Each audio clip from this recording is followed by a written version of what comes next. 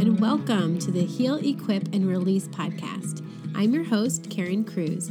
I'm a wife, a mom of 5, a licensed counselor, and I am so passionate about seeing women set free as they are healed, equipped, and released into their God-given identity and purpose. Scripture tells us that God made each one of us with a specific plan and purpose in mind, and His plan for our lives is meant to lead us to a future of hope, blessing, and unshakable peace. However, today many of us find that we are far from experiencing this promise in our daily lives. The truth is, we are in a war, and the battle plan of our enemy is to wound us in such a way that we miss out on the fullness of God's vision for our lives. In this podcast, I will walk with you and lead you to an experience of God's healing that will renew your mind, reignite your spirit, and set you free to joyfully fulfill the unique mission God has placed on your life. Hello, friends, and welcome to the podcast today. I have been thinking a lot about the topic of attention lately. We've all been kind of going through the craziness of adjusting to life with all the new rules around the pandemic and all the messages coming at us, the contradicting messages.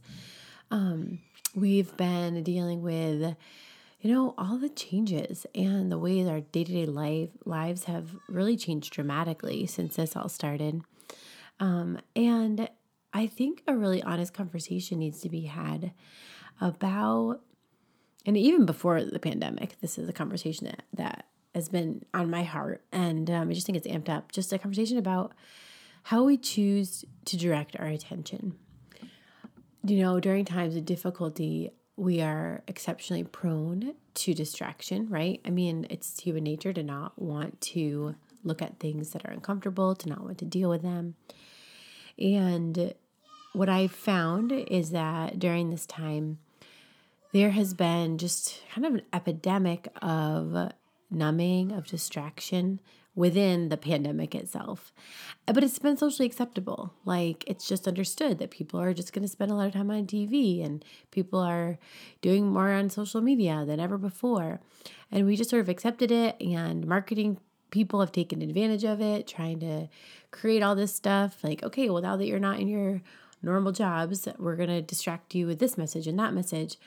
And I think it's just important to have a conversation about the impact that has on our very brains themselves, and our mental health and so many things, because our attention is, up there with, we talk about your time being your most valuable resource. What you choose to pay attention to shapes your life more than anything. And I firmly believe that it is one of the biggest and most powerful and effective tactics of the enemy and its subtlety to really subtly steal our attention from God, from truth, from goodness, from beauty, from those things that make us flourish and come alive and be the humans that we're meant to be.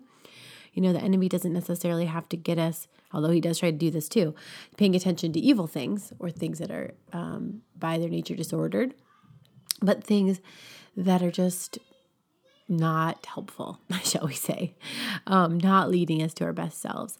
And we live in a time where really, I feel this is a fact, our phones are a socially acceptable addiction.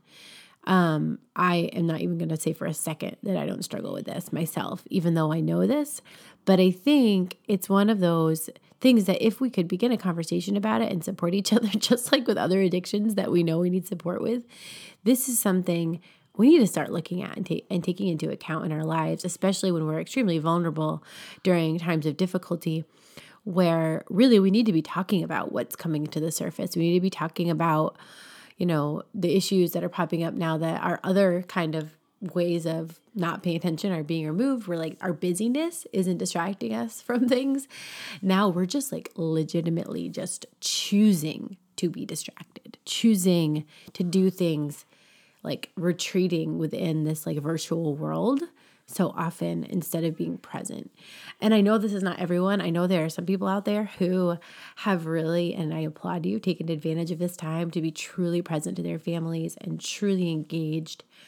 But I think that even just before this whole thing happened, like just being aware that how infrequently we allow times of silence, times of just quiet within our own minds and thoughts to happen, that every moment seems to be filled with some sort of thing, like picking up your phone, like, where there may have used to have been conversations in waiting rooms at the doctor's office and people connecting with each other, everyone's looking at their phones.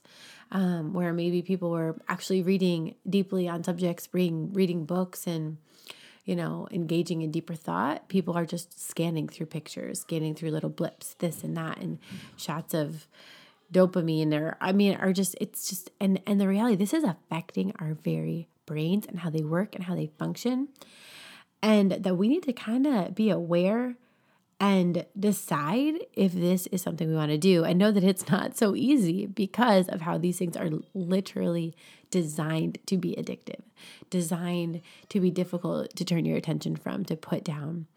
And what we know literally scientifically about the brain is that the ability God has given us to direct our attention, to choose what we pay attention to, literally shapes our brain and how it fires, the patterns of firing in our brain, how we feel is really at the very core rooted in what we're paying attention to.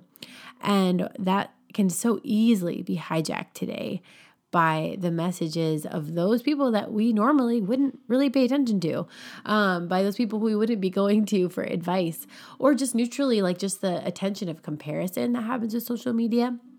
And so, I think we live in a time where it's more important than ever before to discern the voice of God, to not numb to just the voice of whatever else somebody else wants to sell us or say to us, or their messaging, the narrative that the world wants to share with us right now, but to really practice tuning in to what the voice of God wants to share with us right now. What is God wanting to speak to our hearts personally? What is he wanting to, what is he calling us to direct our attention to?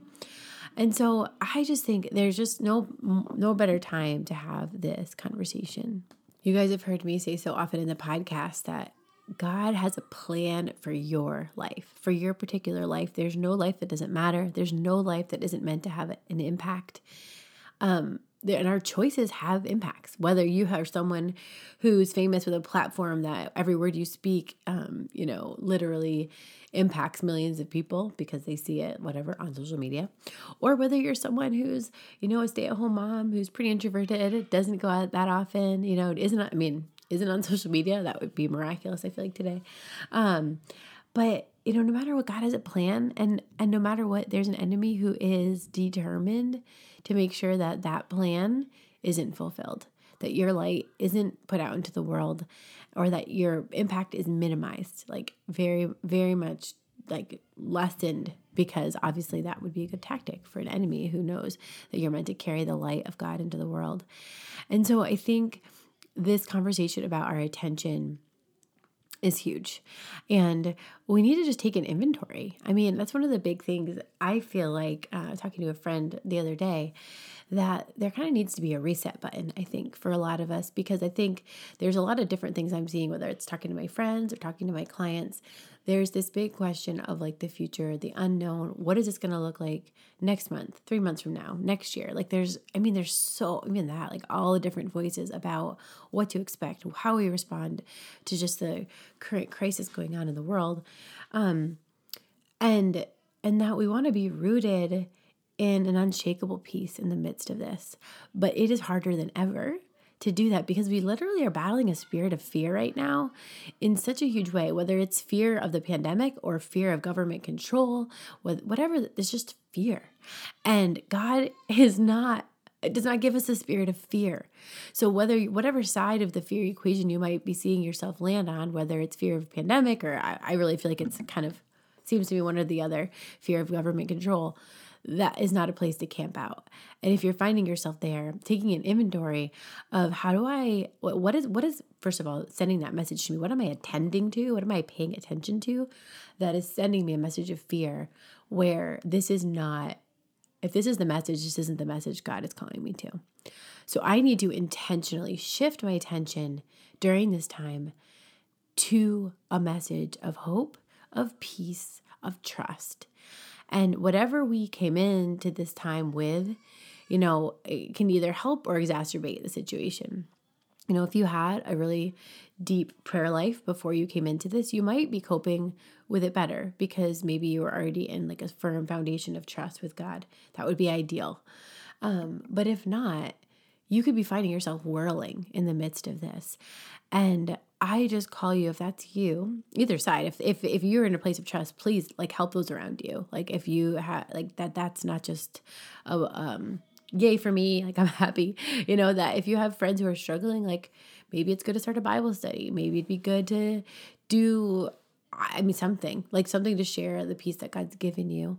But if I think most people, maybe your prayer life wasn't where you wanted it to be, you weren't rooted in a peace that surpasses understanding. And now that you're in a place where you feel really out of control and unsure about the future, there can be a lot of anxiety. We know that one of the big fallouts, is that a word, of this whole crisis is the mental health epidemic. It's happening, and the amount of anxiety and depression that is like swirling in the midst of this. And that to know that you aren't powerless against that. But the first step is attention. What are you paying attention to? And even in my work as a therapist, I've been super conflicted lately because I really am not a fan of social media. I really don't post personally on social media. But I felt this need, quote unquote, as a business owner that, well, that's where the people are, so I need to post on social media. But in a lot of ways, I feel hypocritical, and I haven't been posting much lately because I don't want to be part of the noise. Like, even though I know that's where people are, like, I want to say, come away, people. Like, I don't know where else we can talk that isn't like a space of chaos, but a space of peace. I pray this podcast can be a place of peace where I can talk and speak life over you. But I just think that the more that we are removing the unnecessary noise right now, the better. The more that we even are aware, like maybe that idea scares you. There's a lot of people that say to me, Karen, when I get quiet, I don't like it. I don't like what comes up. And I would say that first of all, to recognize that and name that is really helpful. But secondly, to say that doesn't mean you shouldn't, like that noise is the answer, right?